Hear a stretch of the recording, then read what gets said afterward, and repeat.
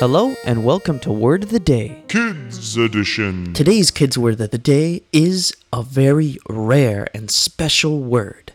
It's abditory. It's a noun spelled A-B-D-I-T-O-R-Y.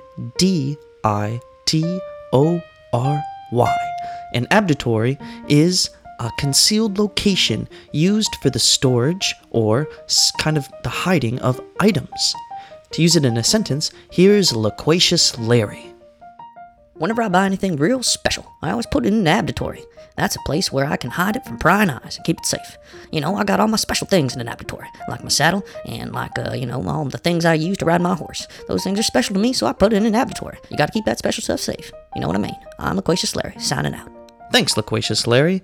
And in case you forgot, today's Kids Word of the Day was abditory. It was a noun spelled A-B-D-I-T-O-R-Y. And try to use that word in front of your parents and your teachers, and I'll see you again tomorrow with a brand new word.